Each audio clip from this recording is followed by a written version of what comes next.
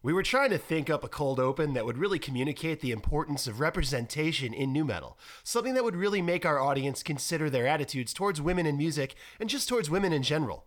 But then we figured, if you haven't gotten it by now, our stupid podcast isn't going to help you out, you fucking Neanderthal. It's the basics of being a decent person.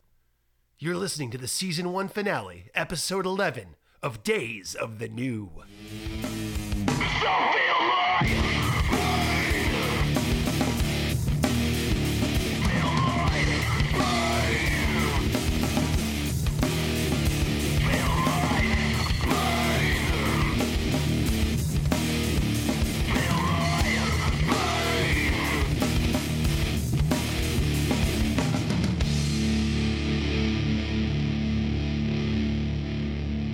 Welcome to another episode of Days of the New. I'm Nick. I'm joined by Kevin. Say hi, Kevin. Hey, Kevin. I'm sorry, that was a dad joke.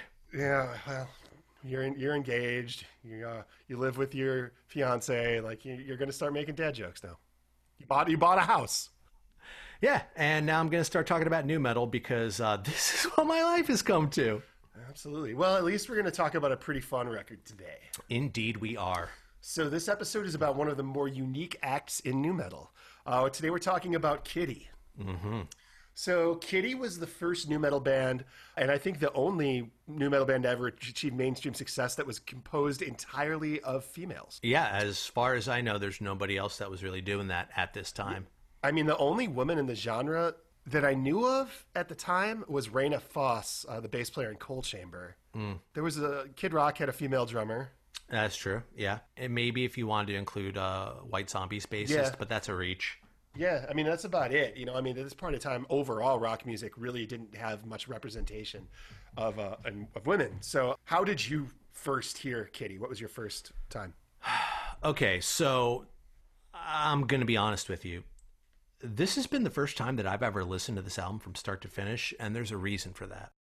The first time I ever heard Kittie was, like most people, I heard Brackish, and I saw the video for that, and then I heard the follow-up, Charlotte. I wrote them off, and I've spent a lot of time thinking about that, which is, here were these drop-dead gorgeous, insanely talented girls who were my age, and they were making this just brutal music, and they were touring the world, and they were just so fucking confident in themselves, and that intimidated me, and it made me think, well, what am I doing with my life except failing high school and stuck in my shitty town in North Carolina? I hadn't done anything I was proud of. Never mind that takes a lot of hard work and a little bit of luck, but I just wrote them off because I had no idea how to really process my own insecurities and my own depression. Yeah, wow, that's big of you to admit that. Yeah, I mean, basically, I was like one bad AOL Instant Messenger chat away from like becoming a full-blown red-pilled incel. Yeah, for sure. Well, I mean, I think that's what a lot of this album's about, because that's what they had to deal with a lot as four young women. I mean, they were like 14 to 18, I think, when the album came out. Like they were kids. Yeah, and like I think a lot of people wouldn't take them seriously because they were just, okay, they're girls and the girl that screams. Okay. So like, I'd never heard a girl scream in a metal band before Kittie. Mm-hmm. Like that was definitely my first time. I mean, like Babes in Toyland and L7 were doing like growly punk kind of vocals in 92. But that's like more of a punk sneer than like a metal snarl. So I did a little deep dive. I mean, we know probably the most notable female screamer ever is Angela Gasso from Arch Enemy, I think. Yeah. But she was also in Asmodina in the early 90s. Would you like to hear Asmodina? Yes, I would. I warn you, this is extremely German.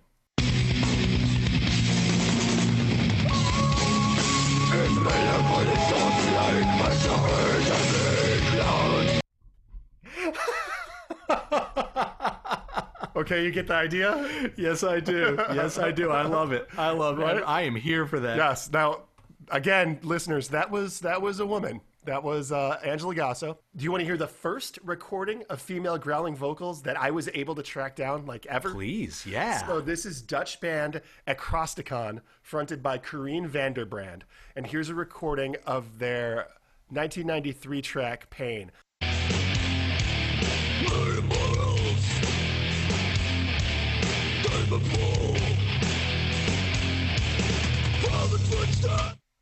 Yeah. All right. Yeah. So pretty cool. So that, if you want to actually listen to a bizarre, I mean, this is some like this is a 1993 compilation entitled "Awakening: Females in Extreme Music." I found it on Spotify. I love it. It's extremely European. It's some Nordic like burn a church down shit. Thor's hammer, Death Witch, Yeah, yeah, yeah. November Grief. Yeah, I mean, like, this album haunts my dreams, and I need to, like, burn some sage around my laptop after listening to it. Demonic Christ. And it's spelled wrong? That had to be a typo. Okay, well, anyway, now you get the idea. So let's get back to Kitty. They're from London, Ontario, Canada. Mm-hmm. Formed all the way back in 1996, but did not release their first album until 2000. So same as most bands, guitar player Fallon Bowman met drummer Mercedes Lander in gym class, or gymnastics class. I think it was gymnastics. Lander's sister Morgan became the singer, and then they rounded out the album with bass player Tanya Candler. They're very Canadian, so she pronounces it Tanya, not Tanya. They started playing shows, and they got to be a part of Canadian Music Week in 1999. That's sort of like Canada's South by Southwest. Oh, okay. So they gained the attention of Artemis Records, and they caught a deal. Our old friend Garth got his hands on their demo and agreed to produce the debut. Oh, Garth decided to do something good. Yeah. So, like, I saw an interview with Fallon, and they're like, who's Garth Richardson? I don't know who Garth Richardson is. And they're like, Garth. And she was like, oh my God, he did the first Rage record. So, like, super cool for these, like, teenagers to all of a sudden go in with a guy that really knows his way around the board, you know? Anyway, so the record was recorded in 9 days. They finished it in August of 1999. It was set to release in October of 1999, but bass player Tanya Candler left the band. She had a really hard time dealing with, like, all of a sudden being a thing. They were at some festival, and they got set up at, like, the autograph line, and she said the line for Kitty was, like, hours long, and she just couldn't cope with the reality of signing autographs for people. She was just some 16-year-old kid. I don't blame her. She didn't even play bass. She was a guitar player. And, like, these are, like, the first songs they ever wrote. Like, they literally, like, oh, I just got a drum kit. You want to start a band? And, like, it's crazy. And it shows. It shows on a lot of these songs. Oh, definitely it does. We'll totally get into that. It's a really good observation. Candler left the band and went back to high school. So, like, with an album drop and an opening slot on the next Slipknot tour, they had to find a bass player, like, ASAP. So Mercedes Lander called up a friend and supporter of the band, Talina Atfield, who they referred to as, you mean that scary girl that hangs out at the mall? You're in Kitty. What the fuck do you mean, the scary girl that hangs out at the mall? But they weren't scary yet. They were scary when the marketing took place. Like, these were just little girls, you know, like, they didn't have all the piercings and the dyed red hair and the punk clothes that came from the label, you know? They were just 4 Canadian girls. So anyway, she quickly agreed to join the band, but again, she had never played a bass in her life. She didn't know how to play the guitar, so they got her a bass. She learned how to play in 2 weeks, so I'm sure she was real good. Fuck. Literally only in nu metal can something like this happen. But here's something interesting. So let's talk about the album cover. It has all 4 members of Kitty dressed to the nines in Hot Topic finest, right?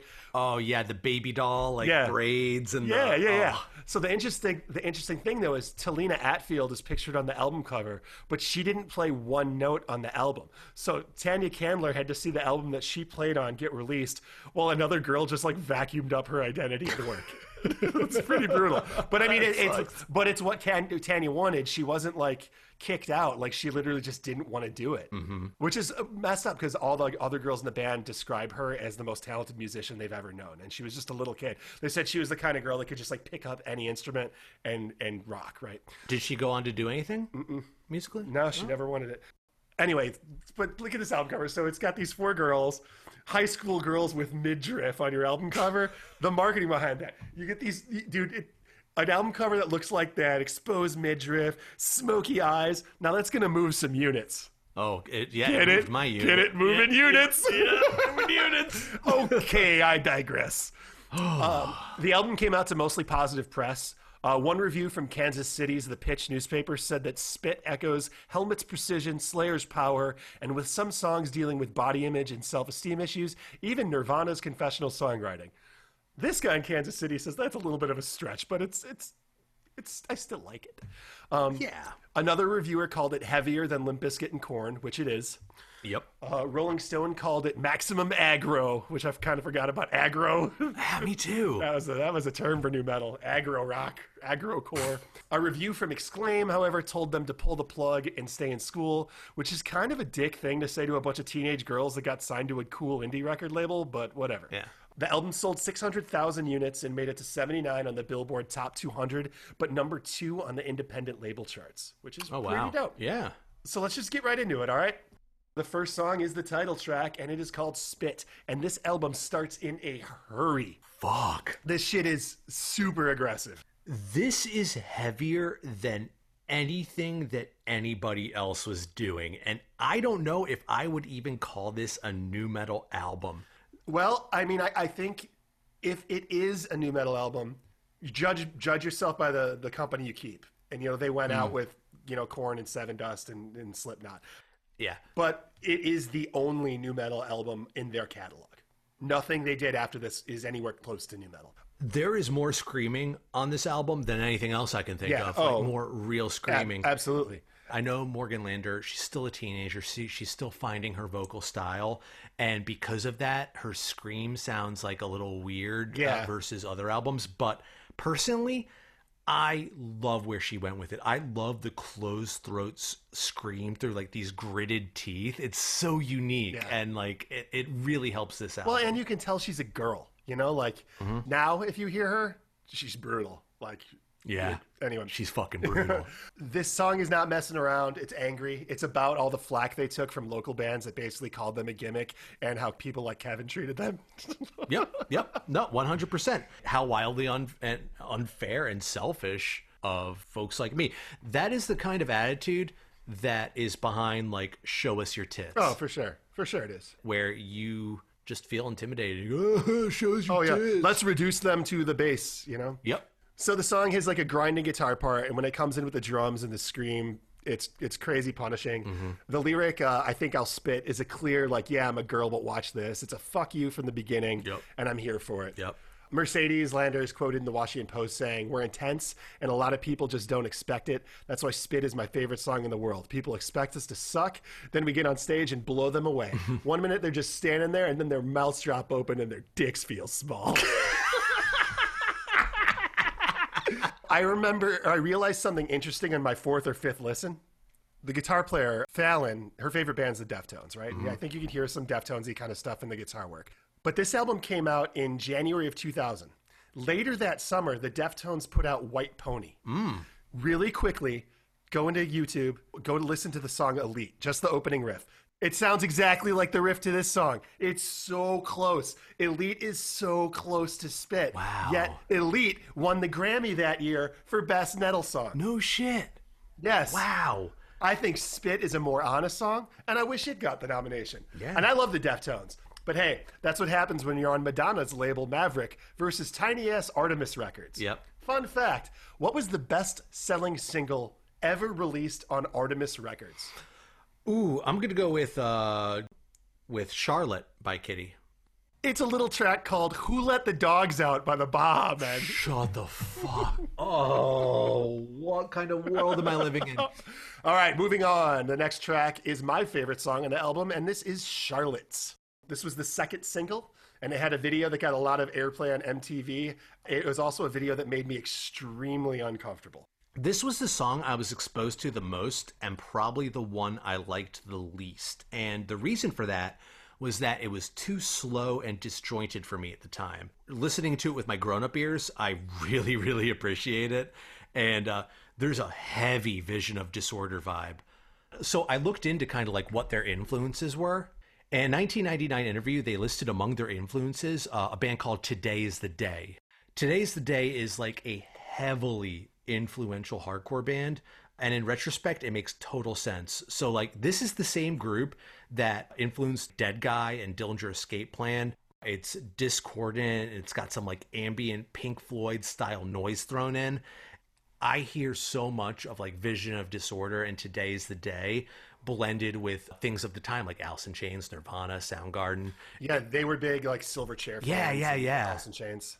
So the lyrics to the song are vague, and I never really knew what it was about. But so it's got this whole "You're right where I want you. You said you wanted it," and then she sings "Your head is in my closet," and I'm like, "What the fuck?" Right? So Morgan apparently read the book "Rites of Burial" by Tom Jackman and Troy Cole about notorious Kansas City serial killer Bob Berdella, and well, coincidentally, Oh no! that's a book that I own. Are you fucking kidding me? Yeah. So I read that and I was like, I have that book. And I went over to my bookshelf and there it is, right? So Bob Berdella would cruise around downtown Kansas City a few decades ago and pick up hustlers and male prostitutes and then take them back to their house where he would keep them bound. He kept detailed logs of the sexual abuse he put them through, detailed to exactly what time he stuck what item up their assholes and then electrocuted them and put chemicals in their eyes. It's super fucked up. He buried the bodies in his backyard. This is like less than 10 miles from where I'm recording this. Holy shit. A fun fact about Bob Berdella is that he ran a little oddities shop out of the Westport Flea Market in Kansas City, which is now no longer a flea market, but a pretty good hamburger place that's still called the Westport Flea Market. Wow. And he really did have a dude's skull in his closet. I just want to go on record. Remember our last episode when Vanilla Ice said he was a big, like, Edgar Allan Poe reader? Yeah. Yeah, around the same age as she was reading this. Right. I think she's got more cred. Yeah, I believe her. Believe women.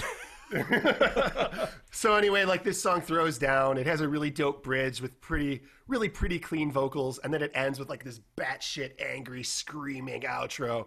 But do yourself a favor and head over to YouTube and watch Kitty play this song in London, Ontario in 2019, but more on that later. Yeah. We're going to probably fly through a lot of this. Yeah. The next song is Paper Doll. This song starts, this is the third single. I can't even believe it, because this song starts off with a conga or a bongo, and that's how you know it's not going to be good. No, they pull the e-brake and give us like some weird as fuck, like Alice in Chains, clean electric guitar with the bongos, and like this song was absolutely written by a teenager. Dude, it 100% sounds like a high school band, which is what Kitty is, a high school band. Oh, so the chord progression is super obvious to anyone that has ever played the guitar. It's a power chord on the third fret, the fifth fret, and the seventh fret. It's like the easiest power chord pattern that everybody first riffed on when you first learned how to play a power chord. This sounds exactly like the type of song that is like written on your guitar and a practice amp in your bedroom, and like you can't go crazy because your parents are watching TV downstairs. Like, that's what Right. this is. I mean, this song sounds like it was recorded on a practice amp. You can hear where they hit like the metal zone pedal, and it goes to Oh, totally. And the lyrics come off like a poem an angsty high school girl wrote and then sang over a crappy version of Mother by Danzig. Oh, Jesus. Yeah, it's not a great song, but you know what? It's better than anything I was doing at that age. Oh, for sure. The next song's called Suck, and it's filler. There's really no hook or really anything too memorable here. It's a direct reaction to bros and local bands, and I mean, musically it's forgettable, but I appreciate the sentiment. It's one of those tracks that gets them the new metal label on this album. Yeah, for sure. The next song is Do You Think I'm a Whore? I kind of dig the verse structure of this song. It's got like Pantera energy. What I really appreciate about this, I think musically it's very disjointed, which I think is kind of the crux of this whole album. It balances, even vocally, this idea of like sweet femininity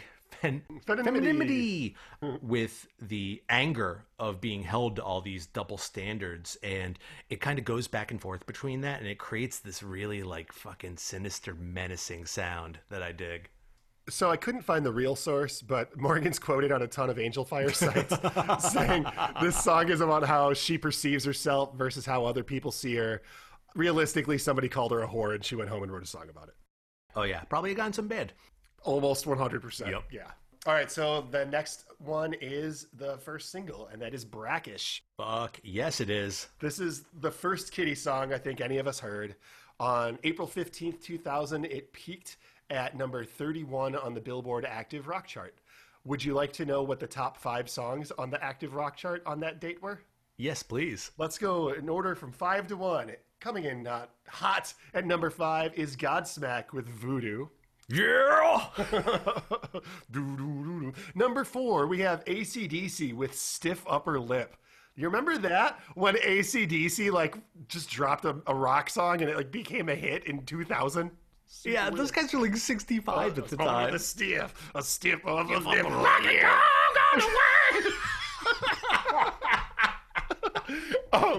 Number 3 was the Red Hot Chili Peppers with Other Side, which is one of the only Red Hot Chili Pepper songs that I don't truly despise. Creed with What If came in at number 2. Ooh, and I don't wow. remember that song. And I was going to look it up, and then I was like, I don't fucking want to listen to Creed at all. No, you know this one. It's the one that's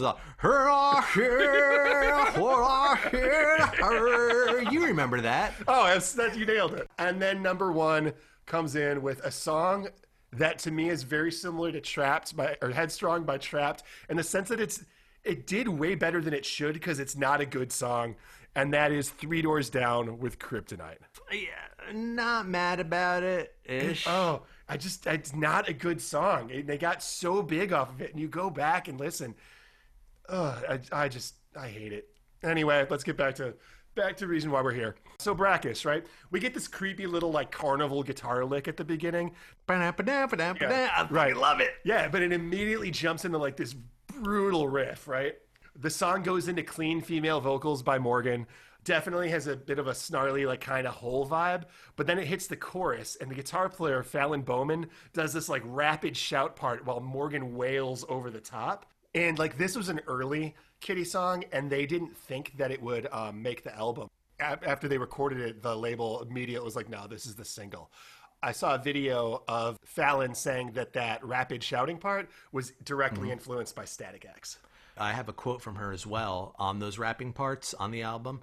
She says, well, there are 2 answers to this one. I feel like in part I spoke or rapped because I was not entirely confident in my singing voice yet, and this was the path of least resistance. But I also grew up loving and listening to a lot of hip-hop and R&B, so it's very much also a part of who I am too. So sure. I thought that was interesting. Yeah, and I mean, that's the only part in the album that you could consider rap, and it doesn't feel like rap to me. It just feels like spoken word. Yeah. You know? Yeah. I mean, anyway. I love it, dude. I fucking love this song. Yeah, it's great. So I do have a little beef. So what they think makes this song, and I don't disagree, is they hired a DJ. They traded him a case of beer to come in and drop an electronic like drum machine part behind the song. And it really does tie the song together, but it doesn't naturally flow back into the song. It sort of like ends and like floats there, and then the chorus comes back in, but it doesn't feel like it comes in on the beat, and it always bugs me a little bit. Huh. But anyway, I figured it was a Giga Garth trick, but they hired a DJ to come in and for do some beer. So the next song is called Johnny. This song's a grinder. It's super heavy. She gets into like a new level of like rage on this one. I think it's a really well-produced track, and like the guitars sound awesome. I want to know what they use so I can like jam these songs in my living room. I have no idea what the song is about. Nah, not really. Me either. But she absolutely loses her mind at the end of it. Yeah, it's pretty great. Yeah, it rules. The next song is called Trippin', and this one doesn't feel like a song so much as it feels like spoken word over heavy music thing. It doesn't really have any structure or melody, and it reminds me of Henry Rollins. Yeah, this might be the most nu metal song on the album, and this song in particular suffers from a case of the Godsmacks. It's got a lot of disjointed random ideas floating around, and like the song stops and then another song begins. And that's what you would expect on a teenager's first album. All right, the next one is called Raven.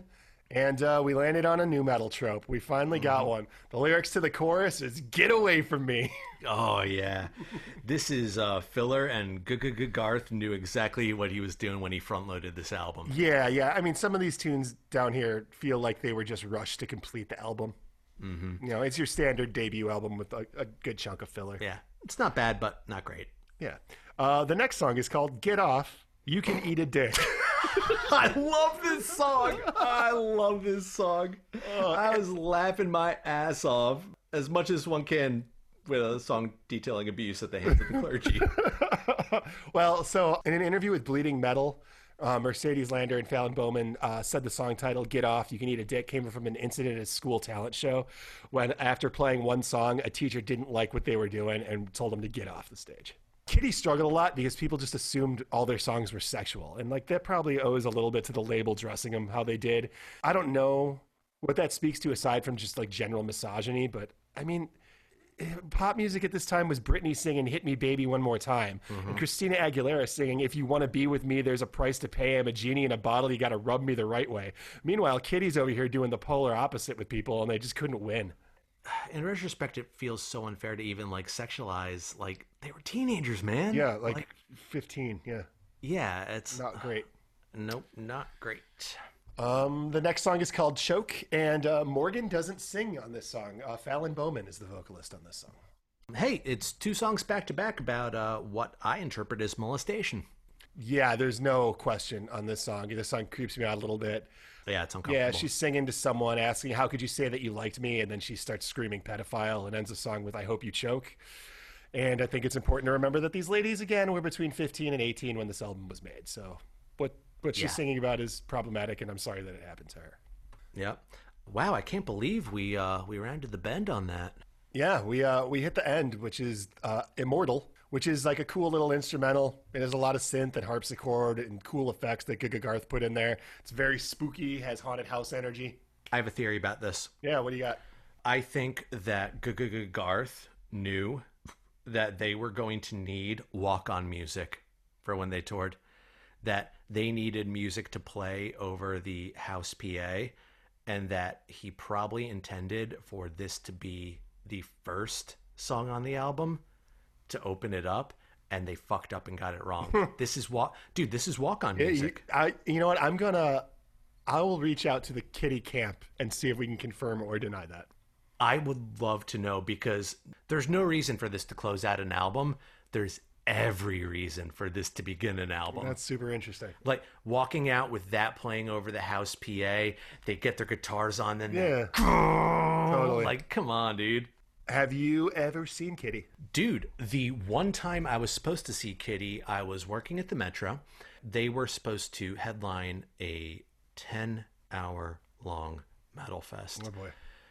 It was the longest fucking day of my life. Yeah, a lot of people throwing up.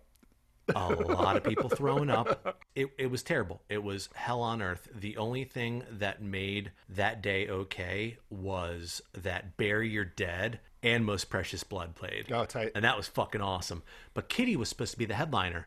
Unfortunately, their tour bus got stopped at customs, and they were not let through. So the headliner was this terrible Chicago band called Macabre. Yeah. Who were the worst fucking thing I've ever seen in my life. I mean, I remember them existing. I just don't think I ever listened to them. This song is about Jack the Ripper. Oh, jeez. Oh, fucking, yeah. Brutal. Yeah. I saw Kitty. They co-headlined the second stage at Ozfest 2000, and I was right up front, baby. Wow. Yeah. How was it? It was dope. And I don't remember it a ton because 2000. Yeah. But I remember just like watching the drummer so much. Like Mercedes is a beast, dude. Like she can shred up there. I did watch after you sent me that live video. Yeah.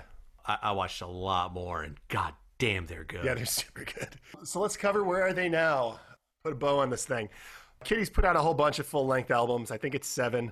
But it has been a bit of a revolving door of members aside from the two sisters. Mm-hmm. So Fallon Bowman left the band in 2001. You know, there was just band member tensions and, you know, but she was super into industrial music at that time. And she knew that she couldn't get the other members to like get into that vibe. So she left to go pursue her own stuff. Shortly after that, they put out Oracle, which is not a new metal album. Nope. It's super heavy. It's like thrash. Yeah. And like Morgan was the only guitar player in this period. And after listening, like I'm super impressed by that. Like I always assumed that Fallon was like the guitar power behind it. And I definitely didn't give Morgan enough credit. So I'm glad to be proven wrong. Yeah, it's awesome. Talina Atfield left in 2002. Around that time, they started to go through some legal disputes with Artemis Records, which were settled out of court, but involved unpaid royalties and 11 breaches of contract by Artemis. Holy shit. Yeah. They also managed to get legally threatened by Kiss at that time. They started They started their own record label called Kiss of Infamy, and Kiss didn't like that very much, which is just dumb. Eat a dick, Gene Simmons. Yeah, absolutely. Eat a dick. Their song Cutthroat made it onto the Saw 6 soundtrack.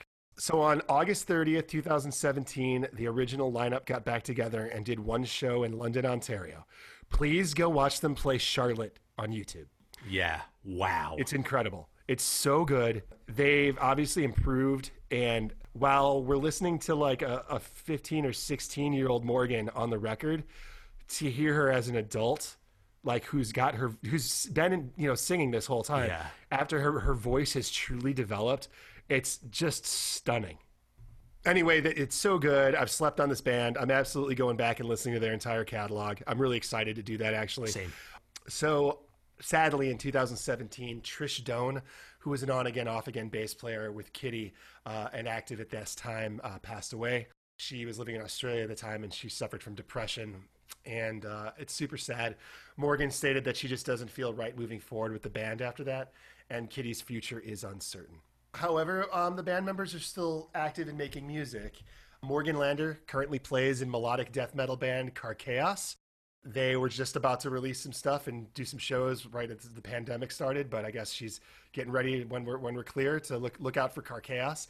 She's also the co-host of the Witchfinger Horror podcast, which seems to be pretty good. That's like her and two friends get drunk and review horror movies. It doesn't sound like anything I would know.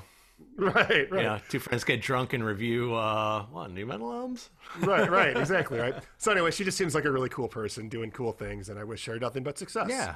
Her sister Mercedes Lander plays guitar in The White Swan, which is a super dope stoner doom band, and they have a ridiculously good cover of Paul McCartney's Jet on Spotify. What? All right. Yes, Fuck it. It's pretty awesome. She also apparently plays drums in a band called the Alcoholies, but I couldn't find any music. But we'll put it on the Days of the New playlist for sure.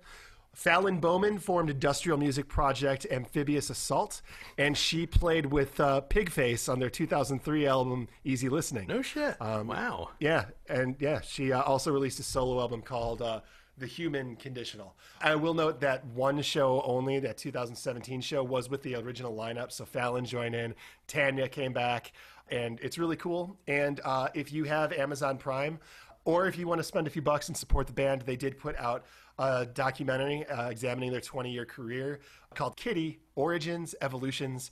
It is free on Prime right now, and it's really good, and I really enjoyed it. That's awesome.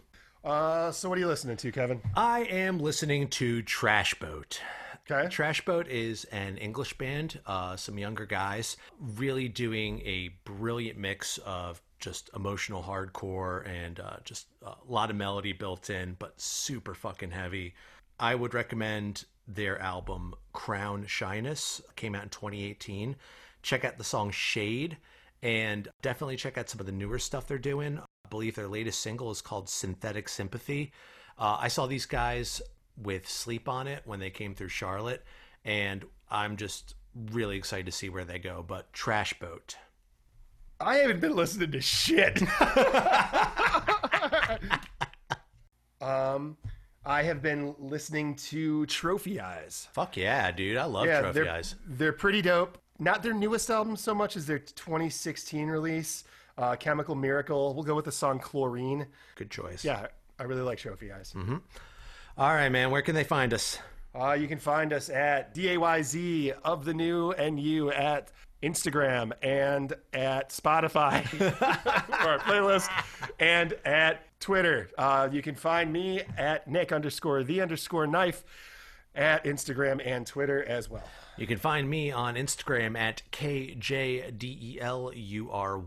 and you cannot find me on Twitter. You better come find me in person, and we will settle this shit like men. Cool. Next up is nothing. This is the end of season 1. This is it. Sorry we dropped that on you. It's a season. We're going to, drop some short episodes, maybe some mosh pits on you. But we're going to go ahead and start researching and writing season 2. We really hope you've enjoyed this. And we really would ask you, if you have, to tell your friends, share it. Please. We put a lot of work into this, and while we do it for fun mostly, we'd like to get as many people, listening to the show.